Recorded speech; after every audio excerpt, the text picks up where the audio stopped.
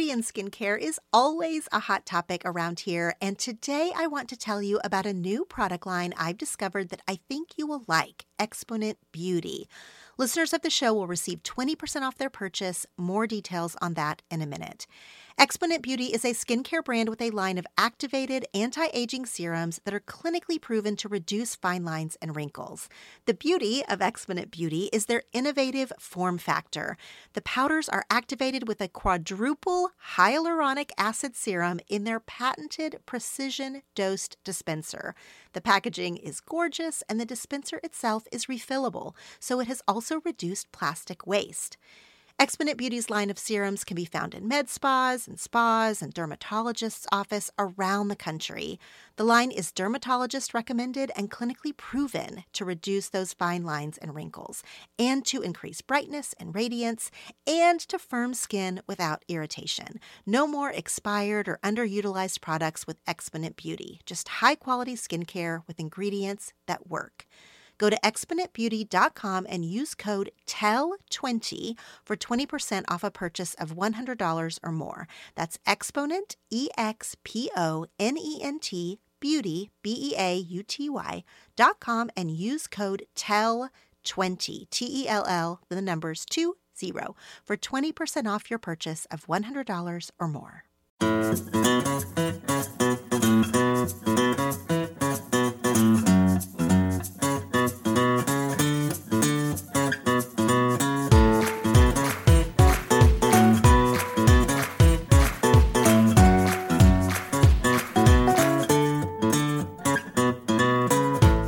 Tremaine, and I have 10 things to tell you. And you have 10 things to tell. This show is about connection with each other and with ourselves. And the hope is that the things we talk about here will be fuel for better conversations and a personal awareness. This is an interactive podcast. Each episode has a prompt and a topic that I want you to take to your journal, text to your best friend, or answer on social media using the hashtag 10 things to tell you. This is a show about digging deeper and sharing our stuff. I'll go first. Welcome, friends, to this episode of the 10 Things to Tell You podcast. I am so glad you're here today because we're going to talk about something I don't get a chance to talk about much, and that is writing. Well, okay, we're actually going to talk more about publishing than writing, but I do think for many writers and for many readers, the publishing piece of the writing process is a total mystery. And so since I am squarely still on the writing publishing journey for the first time, I really wanted to pull back the curtain on what this all looks like sort of behind the scenes. I wanted to create a few episodes that I wish that I could have listened to, say, like 2 years ago, just out of curiosity as a reader and as someone who wanted to be published. So this conversation, episode 111, this one is actually a follow-up to a show I did last summer, episode 73, called I Wrote a Book. In episode 73, I talk about finding an agent and putting together a book proposal and getting the book deal and writing the book and choosing the cover and all of the things that I was pretty steeped in nearly a year ago. And now, 10 months later, I'm on the other side of a book launch. Share your stuff, I'll go first. 10 questions to take your friendships to the next level. My first book, it came out in February, so I'm just a couple of months past all of the launching and the marketing and all of that stuff. So I thought that we could touch mostly on that for this episode, with me sharing my own behind-the-scenes experience and also answering questions from you. There's a whole thread about this topic in the 10 Things to Tell You connection group on Facebook, and so I took several of your questions to talk about here today. I'm also glad to be joined by a friend for this conversation instead of just winging it solo. I asked my longtime friend and former podcast co-host, Kelly Gordon, to have this conversation with me because I thought it would be more interesting that way, since Kelly is so smart and funny and thoughtful, and I just love being on the mic with her. If you're not familiar with Kelly Gordon, she is one of the fearless co-hosts of the Sorta Awesome podcast, a show created and hosted by Meg Tietz, and where I cut my teeth in the podcast world alongside the other co-hosts, Rebecca Hoffer, and of course, Kelly, who is with me today. Kelly Gordon lives in Minnesota. She is a mom of 4. She's a podcaster. She's also an Emmy-nominated news producer and is currently a producer for Minnesota Public Radio at NPR News. So she is way overqualified to chitty-chat with me about publishing. But like I said, I just love talking with Kelly. I knew she would make this a great conversation.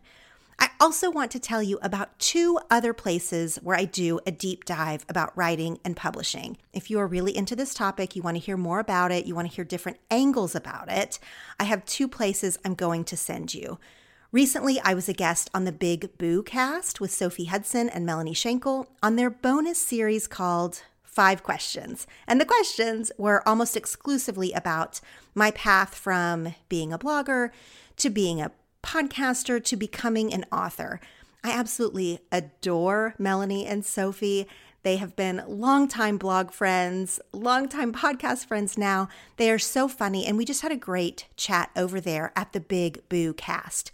Of course, as always, I'll put all of these links in the show notes that you can find at 10thingstotellyou.com. Another thing I did, actually one of my favorite things that I've done around the whole book launch, was be a Tuesday teacher for the Hope Writers Group. If you don't know what Hope Writers is, it's an online community of writers co-founded by my dear friend Emily P. Freeman that is dedicated to helping you make progress as you learn to balance the art of writing with the business of publishing. If you are a writer or a wannabe writer, even if you're already an author, the Hope Writers community is just fantastic. There is so much information and inspiration and encouragement, including these Tuesday teacher segments that they have every week with writers and agents and publishers, all kinds of people who have something to teach you about writing and publishing. So I got to be a Tuesday teacher back in February and had the best conversation with Emily that was recorded and is available for you to watch for free. We talk about why blogging was foundational for me as I honed my writing skills. We talked about how rejection of your work can also be formative. I share about the numerous rejections I've gotten over the years. We also talk about why our work needs to be relevant to the reader. It was just a great conversation. The hour flew by way too quickly. And like I said, it is available for you to watch for free if you go to hopewriters.com/Laura, Laura. Also, if you think Hope Writers might be a community that you'd love to be a part of, you can also receive a $1 trial of Hope Writers for 2 weeks. That freebie video is again at hopewriters.com/Laura. And as always, I will put these links in the show notes. All right, now to my conversation with my friend Kelly Gordon with all the behind the scenes details of my recent publishing journey of my first book, Share Your Stuff, I'll Go First, available wherever you buy books. Kelly, my friend, welcome to 10 Things to Tell You for the very first time. I am so excited to be talking to you on this show. I am so excited too. When I got your email and you said, hey, would you like to come on to 10 Things to Tell You and talk to me about the book thing? I was like, yes. And then what did I do? I did not text you back. I got so excited in my head and I zoomed around my house like, this will be so much fun. And then I didn't get to properly express how glad I am to be here.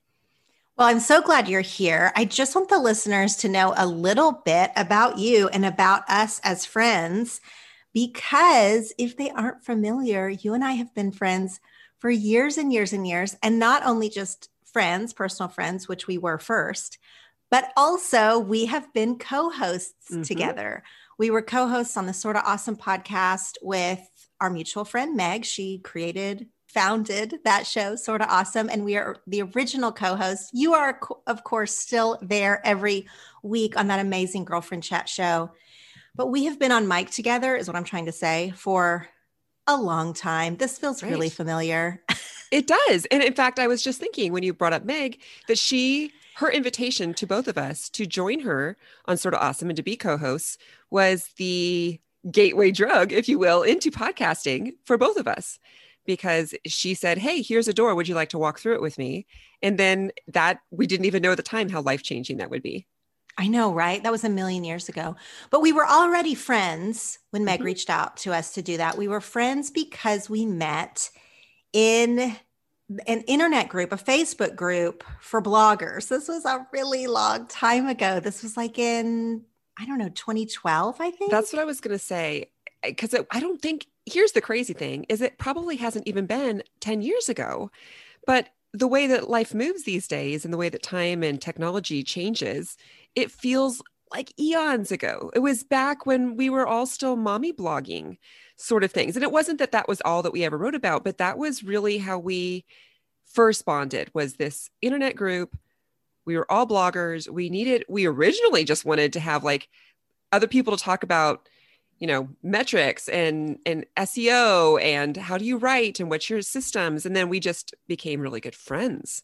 Mm-hmm. It became a friend group, and then it became a group that got together once a year for like a retreat that we're obviously behind on because of COVID, and I'm missing those faces. But I write about this internet group in my book, actually in the belonging chapter, because belonging into that group of women, strong women, creative writers, like just, it was a really amazing time in my life. And we are all still friends. We all still do our weekend retreat when we're not in a global pandemic.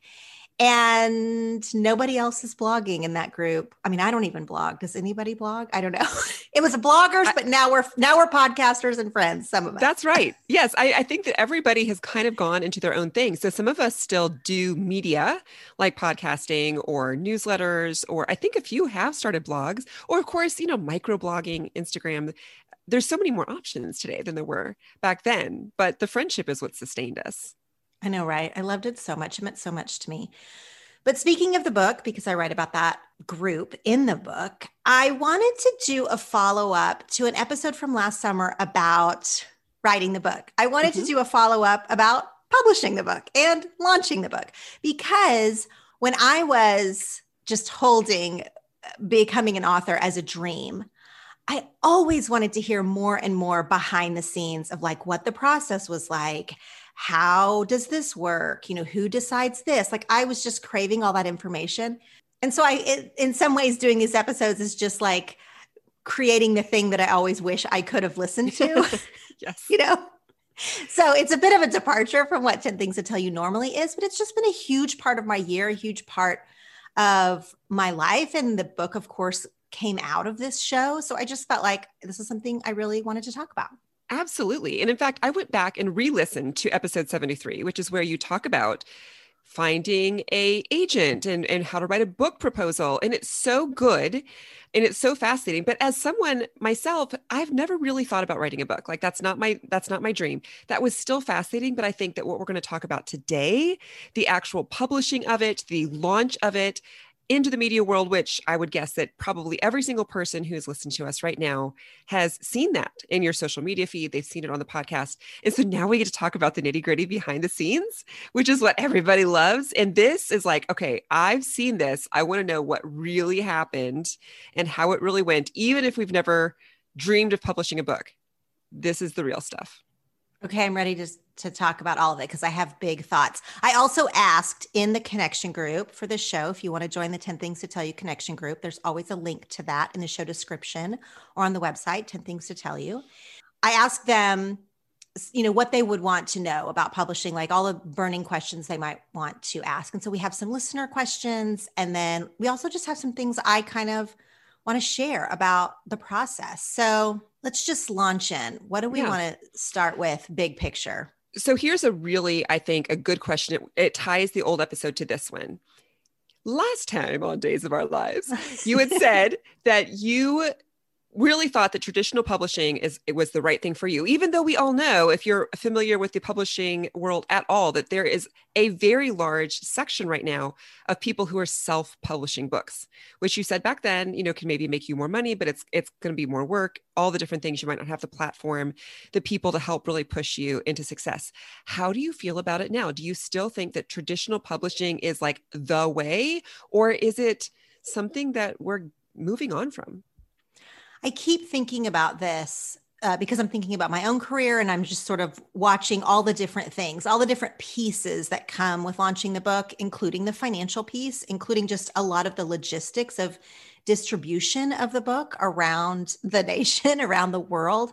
So there's a few reasons that I wanted to publish traditionally. And one of them was just like the prestige and clout of it. Like, I just will say that, plainly. Like, I wanted what I thought was like a stamp of approval from a gatekeeper who paid me money up front to create this book. And I'm actually in a 2-book deal, which we're going to talk about later. So they paid me to create 2 books. And that sort of status of it mattered to me after having toiled away on the internet for a decade. Like, that was something I cared about. Another thing that has really shaken out that would have been very hard for me to piece together myself was all these different logistics. Like, I had an outside editor, like a freelance editor that helped me, marketing pieces, the books, the advanced reader copies that went to press, that went to, bookstagrammers that do book reviews, the swag bag things that went out to influencers. Like, those are all marketing pieces, really, that would have been very difficult for me to do on my own, not to mention some of the press that came out, when I'm promoting the book. So there's a million moving parts that would have been difficult for me to manage all on my own. However, there's a lot of things about traditional publishing that do feel way behind every other entertainment realm. Of course, the internet, which moves at lightning speed, but even movies, which my husband makes, or TV, all seems to happen faster. Not the getting the deals and getting the agent and all of that stuff. That can be slow for anybody trying to, create something. But the actual process of making the thing, traditional publishing feels really slow. It takes a really long time. It takes years. So in that way, and those are all big ways, right? Marketing, getting paid up front, not having to manage a lot of logistics in the distribution. All of those things are really important. However, if you don't have like a platform that's going to get you a deal, or you're not doing it for the clout, like if you're doing it as a side piece of your business, as a thing that's going to help sell whatever your other business is, if it's a fiction piece that you're writing that you really just want to put out into the world, and you don't care about being on Good Morning America or whatever, like there's a lot of different reasons that someone might want to write a book. And I think that there are so many good ways to self-publish. And the financial piece, which I talked a little bit about on the last episode. Now, again, you're thinking about if you want to get paid up front or if you want to get paid every time someone buys a book. Those are 2 different numbers. Yeah, business models. Pretty much. Mm-hmm. Right. So it is a business model thing that you have to think about, or a reason for doing it. Or if time is of the essence for you, because like I said, writing a book is part of your other business or whatever. And so you really just need to get this thing out there to sell these other pieces of your business, or because you're a speaker and you want to have books at your speaking gigs. I mean, there's a lot of reasons that like time is of the essence, that you really need an expediency. You cannot wait 2 years on the traditional publishing model. Then I think that self-publishing is becoming way more common, way less inferior. Like, to me, I'm likening it to when Match.com first came on, when internet dating was still like side eye, like, like if that's what you have to do, right? Yeah. Like if no one else will take you and you're going to have to go to this, like plan D route, then okay. And that's, I think, how we've looked at self-publishing for a lot of years. Like, well, if no one will publish your book and you just want to put it out there, you can always self-publish. But it did seem like a lesser option. But you know what? When people were meeting on Match.com, they would maybe have a very successful relationship out of that, and they would hide where they met. That exact same thing is happening in publishing. You might have a very successful self-publishing thing, and a lot of times, first of all, the audience doesn't know. Self-publishing has come a long way. Doesn't look like you printed it at Kinko's. Like, it has a jacket. Like it can be hardcover. It can have a very beautiful design. Like your average reader might not know, especially if they buy it on Amazon or they buy it anywhere online where if you don't care who the publisher is, and most readers don't, you're not even going to check the spine or check the credits or, whatever. And self-publishing has really just come a long way in the same way that internet dating is now like a totally normal thing. Mm-hmm. I think people self-publishing so that they have a book that lends credence to their business or their platform or whatever. Like it's not going to be, it already isn't a bad idea. Now, there are some things about self-publishing, I think, that if you were going to take this route, if anyone listening thought they were going to take this route, you have to invest your own money up front, not just in the printing of it or however you choose to self-publish. You can always just do an e-version of whatever you're writing. But, one of the main differences I think that people could instantly tell a self-published book versus a traditionally published book is the editing. So a traditionally published book is going to have gone through multiple rounds of pretty intense editing, not just content editing, but also copy editing. There are no typos. There are no, and so you are going to have to pay for that yourself to end up with a really polished piece that's going to take the place of going through all the rounds of doing this in the traditional publishing machine. So I do think this is where publishing is going, even though I'm going to continue to publish with my publisher, who I've had a great relationship with and have loved. I have another book due with them, and I do hope to continue writing books.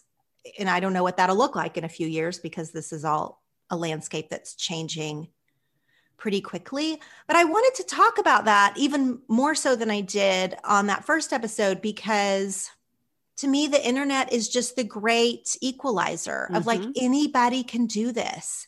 Yes, it's a different, like you said, business model where you might have to pay at the beginning and hope you sell enough that you break even or make money, which is harder if you don't have a platform. If you do have a platform, you probably have the ability to get a traditional book deal, but then you have to think about if that's really what you want, if that's going to make you the most money, if you want to wait 2 years. All of that is something to consider. And I just keep talking about it. It keeps coming up in different writing groups that I'm in. If you're not in a writing creative industry, maybe you can't even see how much it's changing. So I want to just like put it out there of like, self-publishing isn't something to look down on at all. I want to go back real quick and talk about marketing, because I know that that's one of the things that has been very tenuous when it comes to the traditional publishing route, is that it seems like for a lot of authors, especially first-time authors, a lot of the marketing budget or help or support has been stripped away. So you're saying that was not true for you. You did have marketing collateral to spend, so to speak, with your publisher? Well, they did marketing pieces, yes. I mean, as the author, I wasn't like in on what all of those dollar figures were. Right. You know what I mean?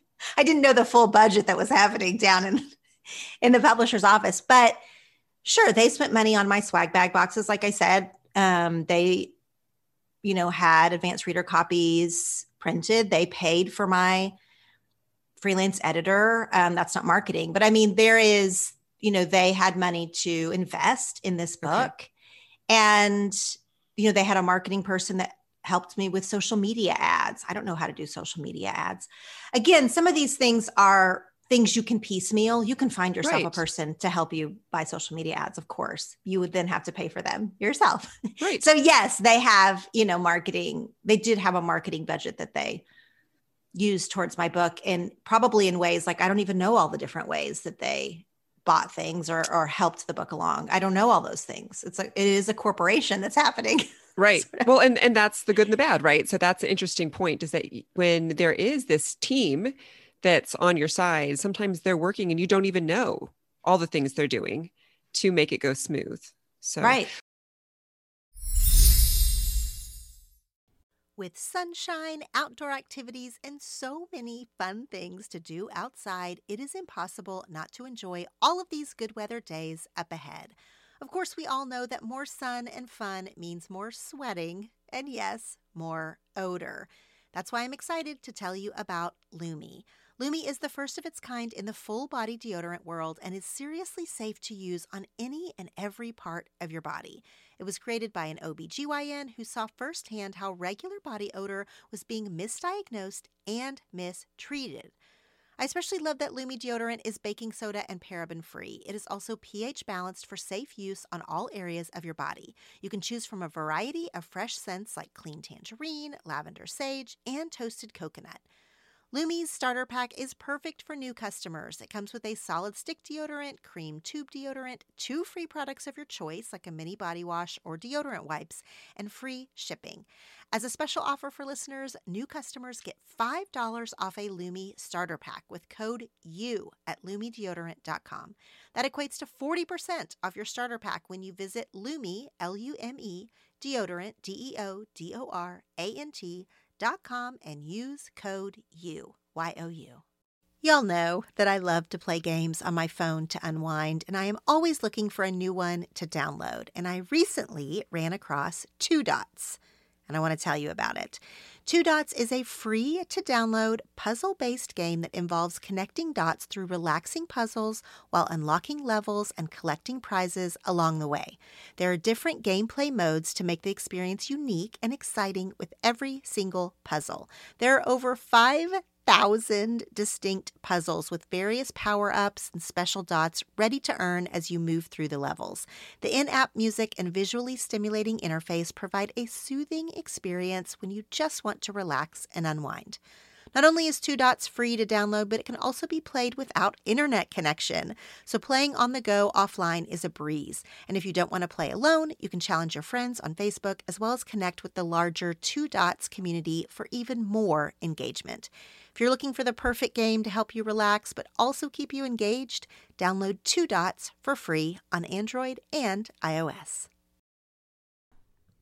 You mentioned the swag bag, so let's talk about launch trends and that sort of stuff. So you launched this baby into the world, and it was a thing, Laura Tremaine.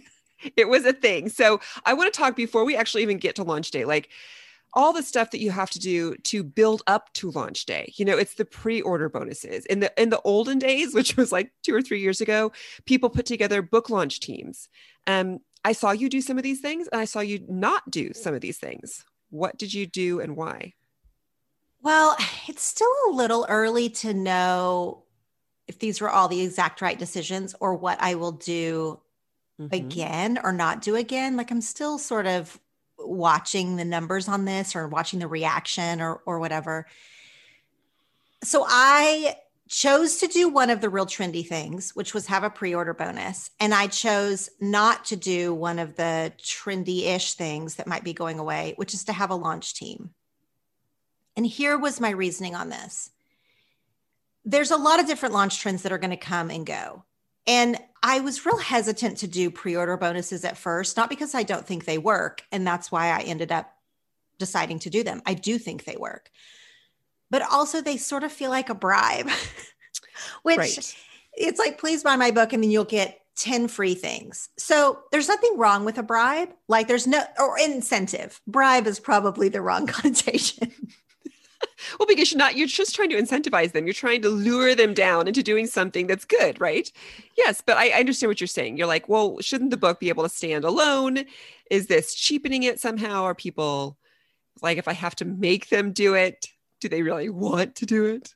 Right. Which, that also depends on your platform size or if you're a newbie author or whatever, like I am. I didn't have any proof that the book would be any good. So of course I wanted to incentivize people to take a risk on it. Whereas, bigger authors don't have to do that in any way.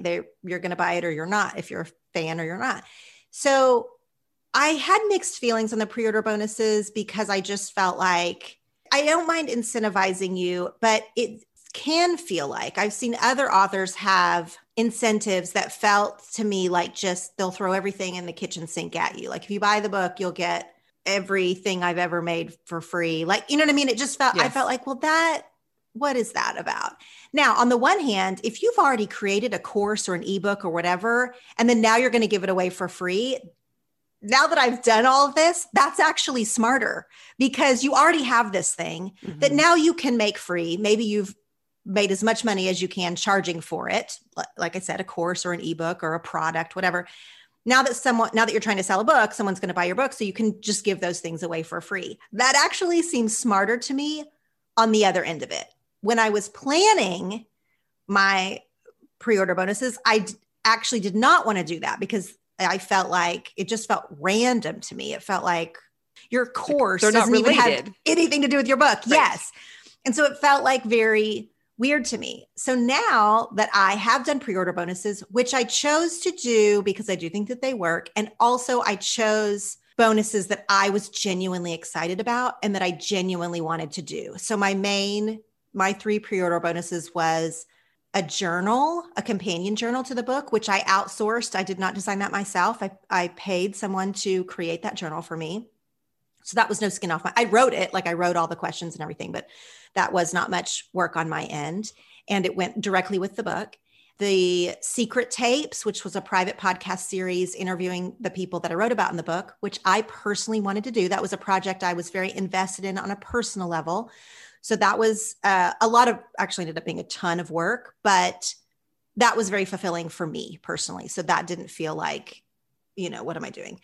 And then 3, a Share Your Stuff book club, which I also, it was also benefiting me. I was trying out what I've liked. If I enjoyed doing a book club, I also wanted to walk people through the book. Like those were all 3 things that I genuinely wanted to give. And so it didn't feel random to me. So I was happy to do that. But okay, the other side of it is I worked so hard on those 3 pre-order bonuses, just time-wise and investment-wise, that you buying a $20 book is not, for my time, is not like those things don't match up. Like I put the so cost much justification. Mm-hmm. Yes. Like I was like, oh, I see why more seasoned authors than myself give away something that they've already done, that they're not creating from scratch 2 months before their book launch. That's like creating a whole new product that, was worth more than what people paid for the book.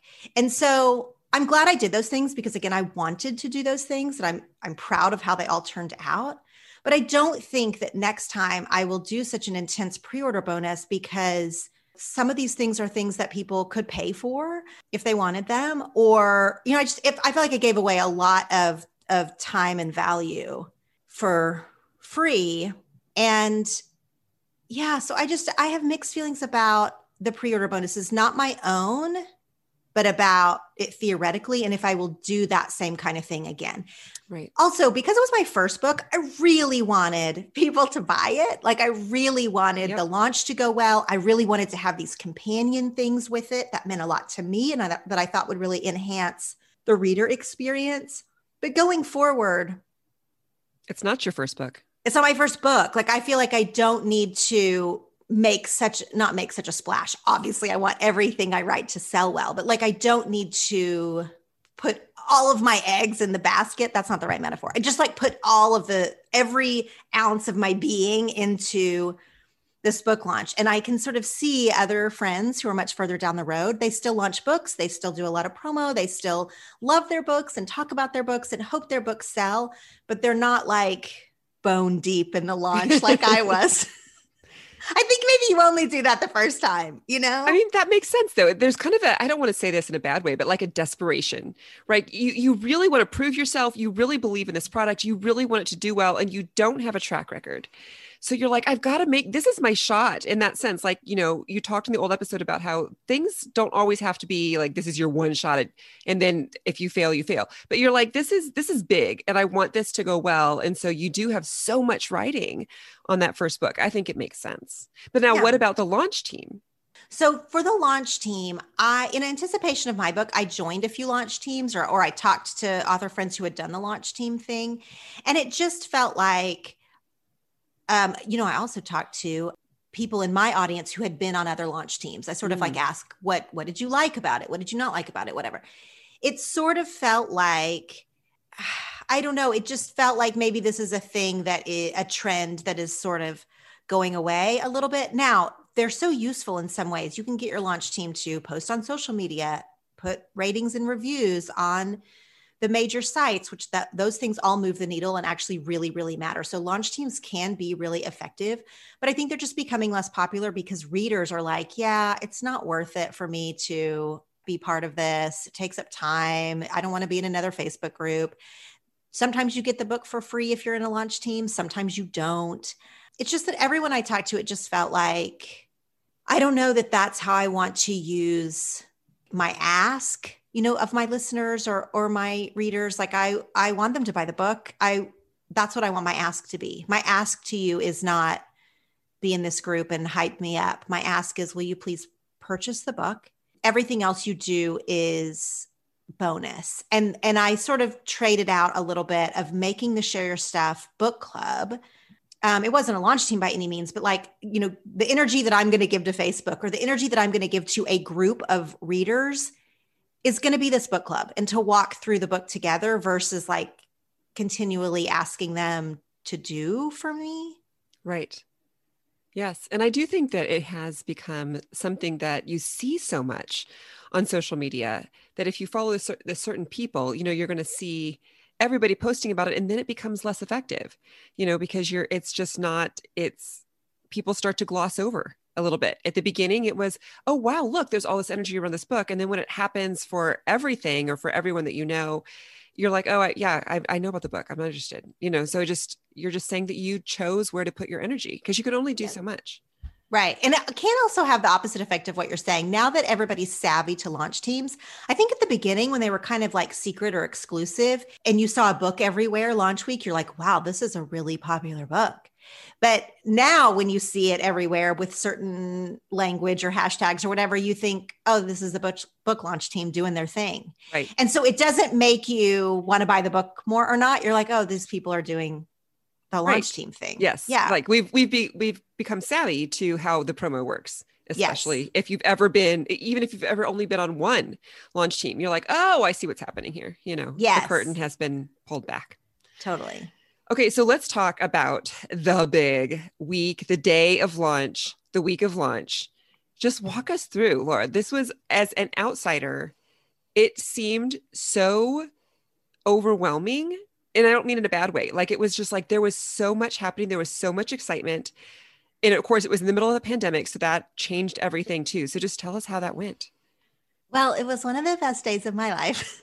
Good. I mean, but here's the thing. This has been your dream, right? So I think that's what we all want to hear. Like, if you said, I was so looking forward to this day and then everything fell apart, that would make me sad.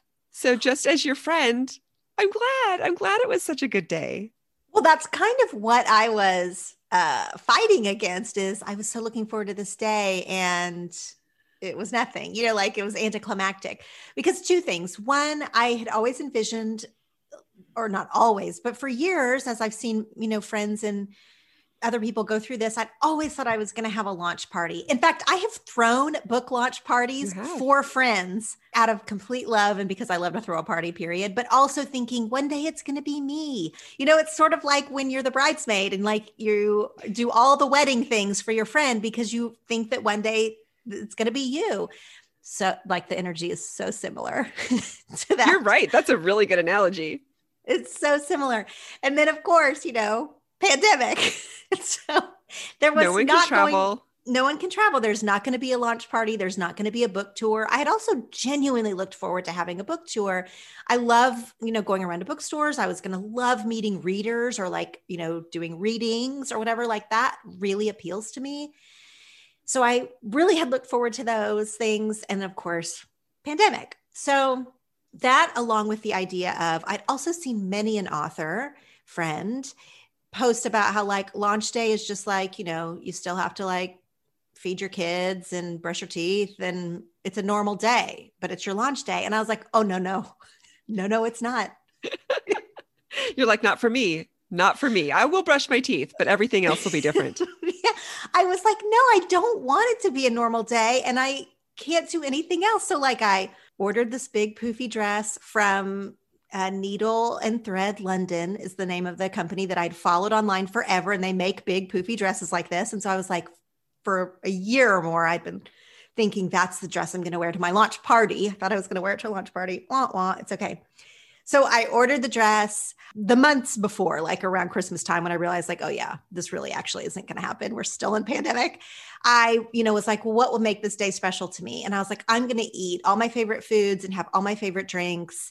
And I'm going to have balloons for myself. And like that, I just was going to do that for myself. Now, I talked about this on a recent episode of this show of how to celebrate yourself. Celebrating myself, that was not a whole new idea to me. I've thrown my own birthday parties before. Like I've been like of the mentality, what is going to make this special for me? What will have me falling into bed and being like, that was amazing. I have had that thought around other things before. So it wasn't like a total novelty to be like, all right, how I'm going to make this launch day memorable. But what made it extra special was all the things that I didn't plan and was completely taken off guard from. Like, I got flowers from friends. My mastermind group sent me a big Walmart white sheet cake with champagne. Those were my two favorite things. I had friends that sent me cookies with the book cover on the cookies. Yeah. People were just so kind. And I think that it was because, I don't know that I would have gotten all that fanfare if there hadn't been a pandemic. Like, I think people are just excited to celebrate one another, excited to celebrate anything, excited to send a gift, or like even online as the day went on. And I was posting all day on launch day, like even people who just were seeing this for the first time, they went out and bought Dr. Peppers, and people were like drinking their Dr. Pepper and, they're having their chicken wings and then posting it on social media to celebrate with me. And they were doing that on social. And I think it's just because we're all craving fun and just something to be a part of. And so happiness, this year has been so dark and so, people being divided. And so just to be like, here's something that we can all get behind. And we can be happy for you. And we can see we can see the joy in your face because you were posting all day, like to see your dress and to see you owning, like, this is my day. I'm celebrating. Who doesn't want to be on that train? Yeah. So I think that part was all organic and then just sort of happened. And that's what made it extra special, because joy is contagious and it's fun to be a part of something. And even if that hadn't happened, I still would have had a fun day because I set myself up to have a fun day like that. But it made it 50 times better that people jumped on board and were sharing their own participation in my launch day. That was so fun. And then at the end of the day, in the evening, Jeff had arranged a Zoom with, I don't know how many people, maybe 40 people or something, like with just friends and family all over the US. It was like 15, 20 minutes. It was not a long Zoom. It was almost just like raise a glass, like a toast. And that was so emotional to me. And I did not think it would be. Like, we're all on Zoom all the time, but just like being able to raise a glass with my friends in South Carolina, with my friends in New York City, like all the way across the ocean. It was like 6 for them, 9 p.m., 6 for us, 9 p.m. for them. And that would have never happened even if I'd had a traditional launch party. I wouldn't have been able to see their faces. And I just, that part almost makes me cry. And it was at the end of the day because I was just like, oh, there are some things about this that are even better than a regular celebration would have been. So it wasn't anticlimactic, but how was it? Because it was that day, but then you just kind of continue on, right? Launch day happens and then it's kind of like launch week. How did you feel? Was it exhausting at some point because all the energy had to be kind of contained here? Like you said, you didn't have the traditional outlets of a launch party and a book tour. It was like you all the time. It was a lot of me. And actually everything that I just said, everything that I just waxed on about for my launch day, that wasn't a planned marketing effort. Like that was just me having a launch day. So the rest of that week, there was a lot of things that were planned for me through the publicists, through the publisher. I was on a lot of other podcasts. Right. I did Instagram lives. I did some TV, which was really fun.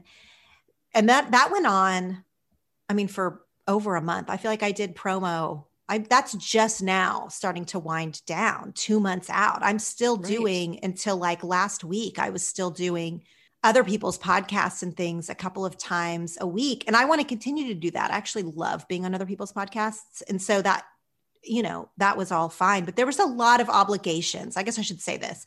There was a lot of marketing obligations outside of the launch day, which was just fun, that I did not plan. So I guess that's the question that fits into what this episode is, they want you to be on every outlet you can to talk about the book. And I tried to do that. Right. So how do you feel now? Like you said, so it's maybe starting to wind down. You're 2 months out. Do you feel like that was good? Are you exhausted? I mean, you're still talking about this book. Are you excited to keep talking about the book? I am exhausted. Actually, I don't mind talking about the book. I'm still excited to talk about the book. And it feels like there's a fresh angle. Everybody has their own spin on what they want to talk about, or so I have not tired of talking about the themes or the messages of Share Your Stuff. And I'm really passionate about that. I am tired just because I am a one woman machine of things that only I can do. You can't you can't hire someone else to do the interview. Right. And as I've talked about on this show in the last year, I have only recently, hired people to help me at all. I hired a podcast editor finally after years of doing it myself. I hired an assistant finally after years of answering or not answering every single email myself. And those relationships are still pretty new to me. And so I did all of this stuff with them helping me for sure, but there's just a lot that I still do myself.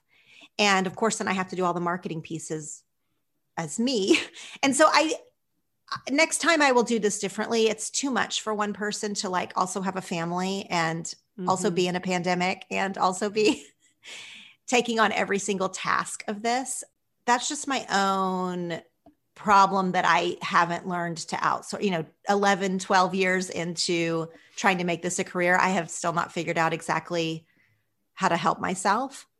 Not to say that it wouldn't have been busy regardless. It's a lot on the schedule, know, but I keep too much on my plate that doesn't all have to be me. I am not good at delegating, and I try to control. I have control tendencies that don't help me. I think I have control freakness about something, but what ends up happening is because I want to control it, I want it to be perfect. That thing actually never gets done because I say I have to do it my exact way. Let's talk about social media for a second. There's some social media that I'm like, oh no, I have to do every piece of the social media, because when someone else does it, that graphic doesn't really look how I would want it to. That caption isn't how I would write it, whatever. And so I hold that way too tight. Well, what ends up happening is then I don't post for a week. So no one knows I have a new episode. No one knows how is that doing me any favors? Wouldn't it be better if someone else posted, there's a new episode? And if they just use a different word than I would use, who cares? Right. That's not the most important thing, but it's hard for us to get over that. Yeah. Those of us with perfectionist kind of control issues, as you will say. I'm really interested to see what happens in the future, because you are doing all of this in the middle of a pandemic and it's your first time. So, would some of the more traditional things make it easier or harder? I don't know. If it was different, like you said, launch day was different than it would have been if you'd had a launch party, maybe because you've had to do it all, or because everything was different. So then, the traditional things aren't at your disposal. I wonder, would you still, as things continue to loosen and more people get vaccinated, would you still want to go back and do a book tour? I mean, if the interest is there, if the, moment hasn't passed, I would love to still go around and, like I said, meet readers or do readings or just talk about the things that I'm really passionate about that are in the book. I would still love to do that. Maybe in the fall or winter, if that feels safe to people. And again, if the interest is there, I would still love to do that. I do think that all of these pieces, I don't know why I feel like I keep repeating this, but obviously this is something I need to learn. So I'm just going to keep saying it, that with the second book or third book or fourth book, in anything after this, I feel like there is less to prove. I feel like I can stand behind my work. I think I wrote a good book. I think that I am really proud of what I put out there. And I feel like I can stand beside the work differently in the future versus with this first one, there was just so much like proving myself. And I'm tying that to the, would I go on book tour or not? Because I think that my original idea of going on a book tour is you're doing it to like sell books and it's part of the hoopla and the whatever. Well, if I end up able to do some semblance of a book tour next winter, like almost a year after the thing has come out, it's a different energy. It's more about like, I really want to talk about connection and sharing ourselves and our stories and all of that. That is a different energy than like, please buy my book. Right, right. Because people probably have bought it and read it, and now they want to talk to you about the book. Yes, the conversation. The conversation will be different. It will be, now we'll be like, oh, we can actually talk about the book. For us, like, book signings often at the beginning, nobody has read the book. They just want you to sign it or whatever. Yeah. They're excited about it. Okay. So before we move on to some, reader listener questions, tell us then what is next. So you said you have a 2-book deal. What does that mean? Do you have an idea? Like what's happening next? I do have an idea that I did not have when I sold Share Your Stuff as a 2-book deal. The second book was TBD. I did not have any idea what it was going to be about. But now that I've written Share Your Stuff and have been talking about all these things for a long time, I can't totally, well, first of all, I haven't written it yet. So I can't totally reveal, nor do I have a thing to reveal, but I do know what it's about loosely. And it is going, as a surprise to me, it is actually going to be somewhat of a companion to Share Your Stuff in that it's not the exact same idea, but it's obviously not writing the exact same book, but like they will go together. And I think they will go together in a really beautiful way. And I'm super excited to write like the next stage of this. I've been talking to people for a year and a half about connecting and sharing. The natural question is like, and then what? You know what I mean? Right. So I feel like the second book is the and then what piece. After the second book. No, I'm sorry. The second book is and then what after Share Your Stuff. Got it. But I haven't written it yet. So, talk to me in a year and maybe I'll be like, just kidding. That's not what I wrote at all. Because that's how it goes, right? So do you have a timeline, a rough timeline for yourself or from your publisher, like what they would like to see? Well, they're actually being really, they're letting me choose that if I can write it and it could come out in the next year and a half, or if I just say, you know what, it's all too close. I've been doing too much. I'm burned out. Then it would come out in 3 years. Like they've been very open-handed about that, which I love because that's no pressure. Yeah. They're not like, okay, now what, now what, now what?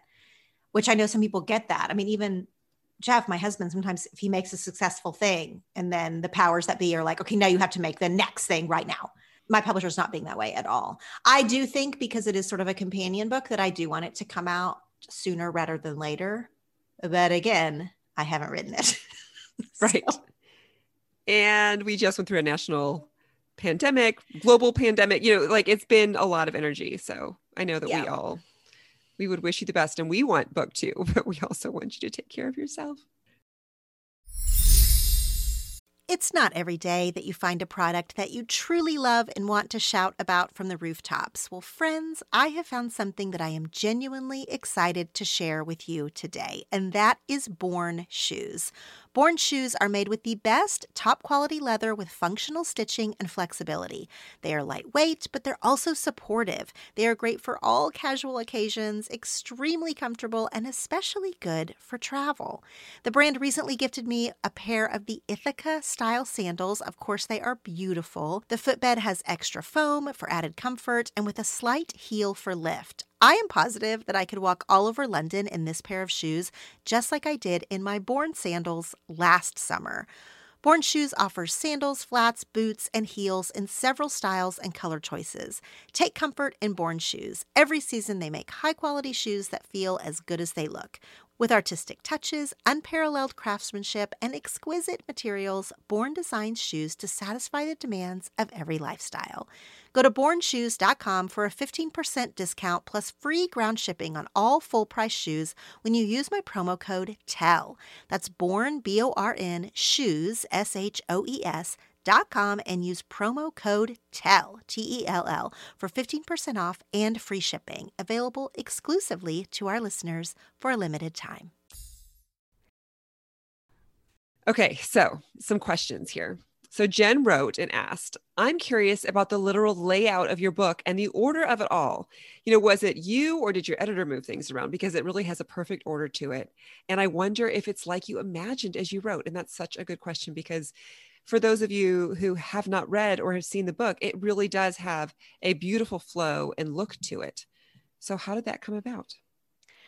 I did the layout. I mean, I didn't do the design of it. The polka dots and all of that were made by a designer, but the order of the chapters and the structure of the book. So I'm not sure if she's asking about like layout or structure, but I think she's asking about structure.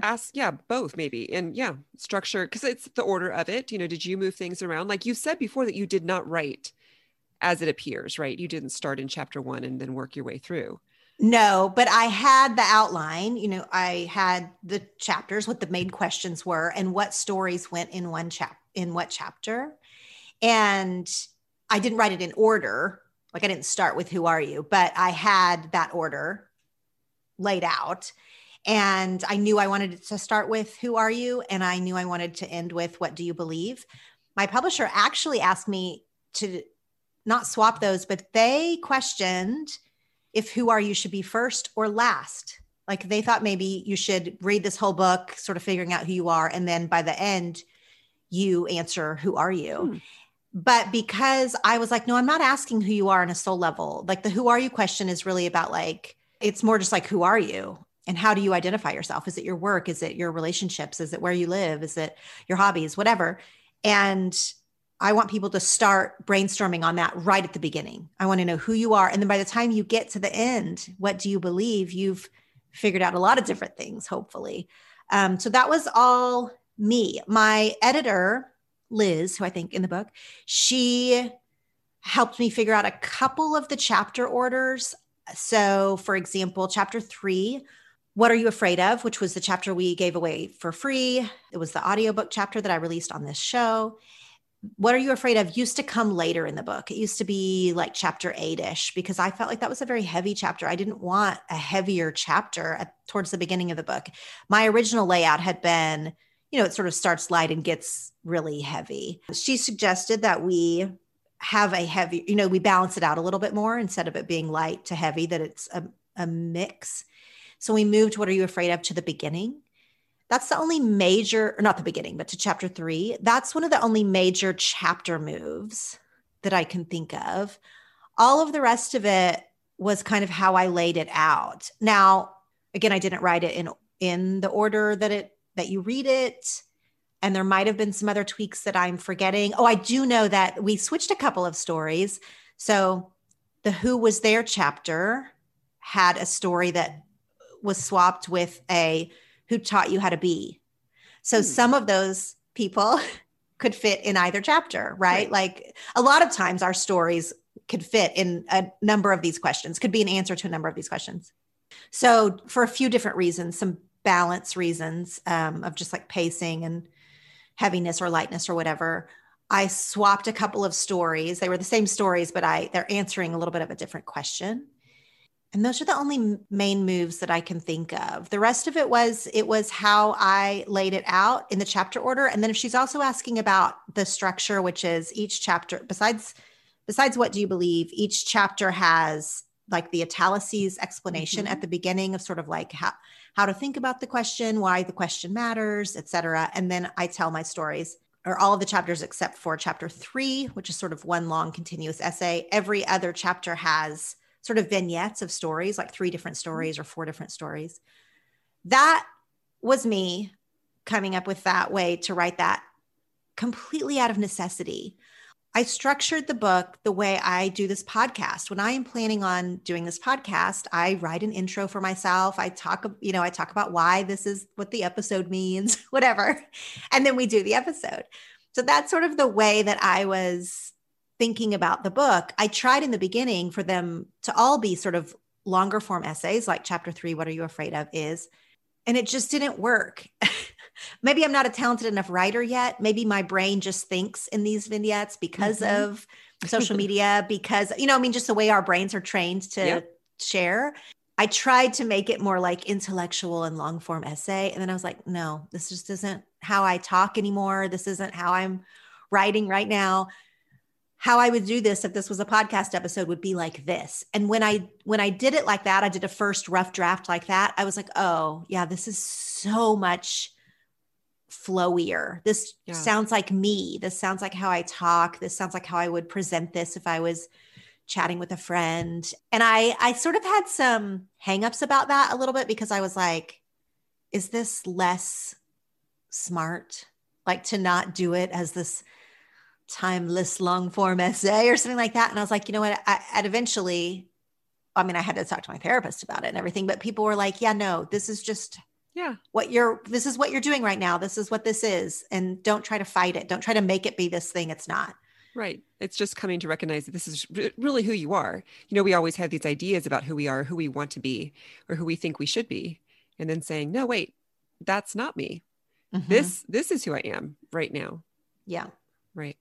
Okay. We've touched on this a little bit, but I just want to go back just so we don't miss any of the nitty gritty details. Deborah asked, did you arrange and pay for all the marketing of the book release? No, the publisher does that. Okay. I'm trying to think. I paid for a few little tiny things myself, some of the stuff I wanted to use on social media and whatever, but the publisher does all of the marketing. This is, of course, one of the benefits of working with a publisher. Exactly. Kalyani asks, I'd love a peek into your writing routine. So yeah, do you write every day? Do you have a word count? What advice do you have for someone who is trying to develop their writing voice? Well, the last part of that question is to develop your writing voice, you should write the way you speak, which is so generic. Please know that I know that is generic advice, but it is also what I just described as the way that I came to write this book without trying to sound like a different type of writer or different type of writing. I also say this for myself. I don't have advice for people who want to develop their writing voice in complete generalities, because everyone is different. But I became a much better writer when I became a podcaster. Much. Using my actual voice and being able to hear it back every week. Realizing if I totally rambled and actually didn't make that much sense. Realizing if I was able to articulate a point like quickly and succinctly for the audio. That taught me to be a better writer, which is funny because I don't like audiobooks generally. So I'm not usually listening to audiobooks, but it's more about communication, right? It's more about just like effectively communicating. And I look back at some of my older blog posts, which I loved writing, and I thought I was a decent enough blogger for sure. But I can see now that I've been podcasting for a long time, I can see that my voice has gotten a lot stronger by using my like literal voice, by speaking it out, by seeing in the other person's face what resonates or when they're zoning out. Yeah, like it's actually speaking in episodes on Sorta Awesome. Like again, when there were group episodes or face-to-face, or even the solo shows that I do for 10 Things to Tell You. That's what has taught me to be a better writer. My voice brought me my voice. That's super interesting. Okay, so Karen asks, and again, we've covered some of this, but when you launch your book, what was expected? I mean, we all know you created the pre-order bonuses. You've done a lot of interviews. And so she wants to know, were those scheduled by your publisher, or, did you pursue them on your own? Or maybe the right question is, which did you pursue on your own? There was a mix. I reached out to friends who had platforms of some kind, if they wanted to do an IG live or if they would let me be on their podcast. Like if I had a relationship with them, then some of those I scheduled myself. Some were scheduled through the publisher or my publicist's contacts. They have a Rolodex of contacts that they pitched me to, like, hey, our author has a new book, which, can she be on your show? Whatever. That was helpful because that put me in front of audiences that were totally new to me or had maybe never heard of me, which is fantastic. I think in her question of what is expected of you to launch the book, they expect you to do everything you can to, get the word out, sell the book. There was many meetings leading up to the launch. Like all fall, we had a lot of meetings about pre-order bonuses, about book launch teams, all those things we've already talked about. And, they fully expected me they didn't tell me to do bonuses. And they certainly didn't tell me what my bonuses should be, but they talked me through it as I said, well, a lot of people are doing bonuses. And they were like, yes, why don't you try that? They were very encouraging of whatever I was coming up with to sell the book, but they didn't force literally any of it. Like they weren't like, you have to do bonuses. They weren't like, you have to have a launch team. You have to do the promo. Now, probably that's because I was coming to the table with a bunch of ideas and thoughts about it already. I don't, if you were a more reticent author, would they put expectations more like, lay them out a little more clearly? Possibly. But I knew I was going to have to sell the book. And so I did everything that I could. I wanted to answer real quick that question from before. I didn't answer the part about, do you write every day? No. Okay. Do I have a word count goal? No. When I was writing this book, I set a timer. This is loosely the Pomodoro method, but not really, because I don't really do it in strict Pomodoro style. But I set my timer for 30 minutes and I work for 30 minutes. And then when the timer goes off, I hit repeat. And I do this until I've done it 3 times so that it's 2 hours. I've done 4 sessions of 30-minute work. And then I stop for a few hours, or, maybe sometimes even for the day. I do it in the 30-minute increments as opposed to just like setting the timer for 2 hours, because it just sort of keeps me, it's like mile markers. If you're running, I don't run. Where I'm like, I just sort of know where I am. And I'm like, okay, I just have one more session of these to go. And then I take a break after 2 hours. And in the hardest part of it, I don't have to come back and do another 2-hour sessions. I was sometimes doing 3 2-hour sessions a day. So 6 hours total with breaks in between. But, in regular life, that's way too much. That's way, way, way too much. I don't think that a creative mind that's too much. In a perfect world, I would do an intense 2 hours once a day. Like I just do an intense 2 hours and then that's it for the day. So I was measuring, I guess what I'm telling you is, and I talked about this back on episode about what are you measuring? I'll find the episode number of that, but I did an episode called What Are You Measuring? And it was just about this. I'm measuring time. Okay, last question. Carolyn said, without getting into the nitty gritty, the personal aspects, right, of money, how does getting paid to write a book work? I think a lot of people have this question. It's broad, but is this something that your agent really needs to navigate for you? Are there bonuses if you sell a certain number of copies, or is it just a flat rate? Okay, that is a good question. And I think I would have been very curious about that too. So I'm answering from a traditional publishing standpoint, because that's what I did. I got paid a advance fee to write 2 books. So it was X amount of dollars. It was a contract like anything else. They're going to give me X amount of dollars. I'm going to deliver 2 books. And the pay schedule, they paid me X amount when I signed the contract at the very beginning. They paid me X amount when I turned in the first draft of the book. They paid me X amount when it published. They will pay me X amount when I turn in the second book. They will pay, so it's like a right. Divvied out fee like that. That's all going to culminate in this number that we agreed upon for 2 books. So that is that fee. Now, my agent did navigate that for me, for sure. That's why you have an agent, because the agent will say, that's not enough. Like if they make an lowball offer and then the agent can be like, no, this other publisher has offered way more, but she would like to publish with you. So you need to up your offer. Like the agent navigates all of that. The agent will also tell you, yeah, this is a fair offer. This is right in what I expected the number to be. They can help you with that money piece of it. That's they why know you the have context, especially when you're a brand new author. You're like, I don't know. This seems good. Is it good? I don't know. They know all the context, not only of like what you are worth in just on paper, not your worthiness as a human. They know, because of the size of your platform, or, your percentage of conversion, meaning like how many people are going to buy your things. And you have to have a little bit of a proof of that. They know all of that. They also know, agents also know all kinds of things that there's no way you could know. So they know that this same publisher who's making you an offer made a much better offer to someone of your similar size. Mm-hmm. And that gives them a negotiating tool of like, hey, we know you have it, blah, blah, blah. Like this, it's almost like house buying or something. Like, the agents know a bigger picture and a lot of information. If you get an offer from a publisher that the word on the street is they're about to go bankrupt or something like that, your agent might be like, I'm going to tap the brakes with this publisher, blah, blah, blah. That's why you have an agent. My agent is Lisa Jackson. She speaks back on episode 73 to us. I'm very pro agent. So the agent navigates that. Now, the second part of this question is there are bonuses for selling X amount of copies. So your advance rate, what they are paying you, they have done their own calculations. This is a business. This is math. They are expecting you to sell a certain amount of books.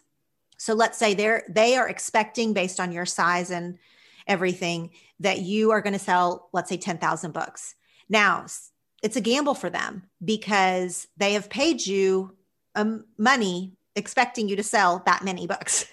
Right. And many, many times authors won't meet that.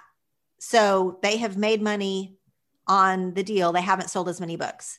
A much better scenario for all involved is if you go viral and you sell 100,000 books, so you sell 10 times more books than what your advance fee is, then yes, then you start getting paid per book. I mean, you start getting paid like commission or whatever. All of that is in your contract. So the contract says, you earn out what your advance payment is. So they're like, once you have earned out this amount of dollars, then you start getting money paid on units sold. From what I understand, a lot of authors, especially first-time authors, they never go above, they never earn out their advance. But this is a longer-term game, because then you might ask, well, then why are the publishers giving deals if they're losing money maybe on that first book or whatever? It's a longer-term game, and that a first-time author may not earn out her advance or his advance, but their third book is going to kill it. And they have these other books of experience, behind them that then also start to do better and that kind of thing. So every publisher I talked to was interested, even if they were going to give me a 1-book deal or a 2-book deal or whatever, they were interested in a longer term relationship, in that we foot the bill for all of this at the beginning, a somewhat hefty bill. Honestly, we're taking a gamble on you because we think in a few years, you're on a trajectory to sell a ton of books for us. Right. So we're not sweating the first book. It's an investment. It's an investment. It's an investment. It's a relationship. It's a longer game than just launch week for them. And likewise, they don't claw the money back, right? So if you were a first-time author who doesn't sell that threshold, they don't say, oh, well, then you owe us back because we gave you this. That's just their gamble. It's the author. And of course, it's in, like you said, everyone's best interest for, to match that threshold and to go over it and to continue the relationship, because that's good for them. It's good for you. Right. So is it a fair question to ask if you've met your threshold? You don't have to answer that. I was actually not told this until after my book published, because I don't know if you were following, but my book sold out the first week. That's why I was wondering. And I was like, what? Why is the book selling out? What are we doing? Because I did not know how many were printed. No one had ever told me how many were printed. So I was like, well, why are we out everywhere? This is a good problem to have. It's also a very frustrating problem to have, because I'm promoting a book all over the world that you can't buy. Yes. Yeah, it was back ordered everywhere. And people even who pre-ordered it weren't getting it, right? It was very, very frustrating. I mean, you could always buy the audio, you could always buy the Kindle version, the ebook version, but the physical book sold out literally everywhere in the first week. And while people were like, congratulations, I was like, oh no, because you can't print a book and it be available the next day. You know what I mean? There was a lag time that was panicky behind the scenes. There was a lot of panic happening behind the scenes. So I learned in that process that I was like, oh, okay. I didn't even know what they expected my numbers to be, that I blew right past. So my overall deal, which was lovely, I had a lovely overall deal. I have not met that first threshold yet. I don't have any problem saying that. It's only been 2 months, but I did exceed these early day numbers. Right. Which is a good foretelling, right? Obviously no one knows exactly what's going to happen. That's a very busy time for books, but that's good. Yeah, I felt good about it. I felt great about it. I mean, the book is currently in its 4th printing. So they've had to reprint it 3 times after the original run, which is mind-blowing to me. I'm just, mind-blowing, but amazing, mind-blowing. Yeah, that's really cool. Okay, I have no more questions. Well, I'm sure I'll think of some later. But this has been so fun. It's been so good just to hear. I know that I have wondered, just as your friend, and then all of the people who listen to 10 Things to Tell You. Also, we all feel like we're your friends. We've just been like, I wonder what's going on. So it's been so good to get the personal update. Thank you, Kelly, for coming on and being just like someone I can chat with about this. I totally trust you. I love chatting with you. And I just wanted to talk about this book release stuff because, like I said at the very beginning, I was always curious before I was an author about a lot of these questions, and especially from people that I had read or followed or listened to for a long time. And so I trusted that they would tell me the truth about it. That's what I wanted this episode to be, is like a truth telling from behind the curtain. And so I just really appreciate you coming and having that conversation with me. My pleasure. Do you want to tell the listeners, because they might want to come listen to you and your lovely voice, can tell us where they can hear more from you, where they can follow you, all of that stuff? Sure. I am on Twitter and Instagram at Kelly Gordon MN from Minnesota. And of course, you can hear me on the Sorta Awesome podcast, where I'm a regular co-host. So I'm not there every week. Meg Tietz is our fearless leader, and she is there every week. But I'm there and just loving it. We're doing a special series right now for our Patreon subscribers, too. It's really fun. We've got a lot of good energy going on over there. Oh, man, I love that show. I will always love that show. I'll tag this everywhere, listeners, in the show notes and the show description, so that you can go follow Kelly, so that you can go listen to Sorta Awesome. But thank you so much, my friend. It was so great.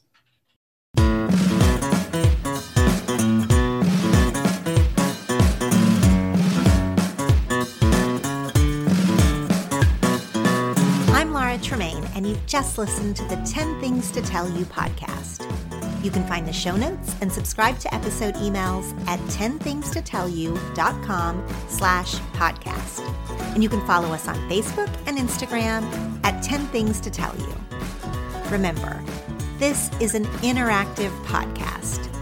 I have 10 things to tell you, and you have 10 things to tell. So take this topic to your journal or a friend, or post on social media using the hashtag 10 Things to Tell You. These episodes are meant to bring connection with others and ourselves and spark better conversations. Thanks for listening. Now go share something.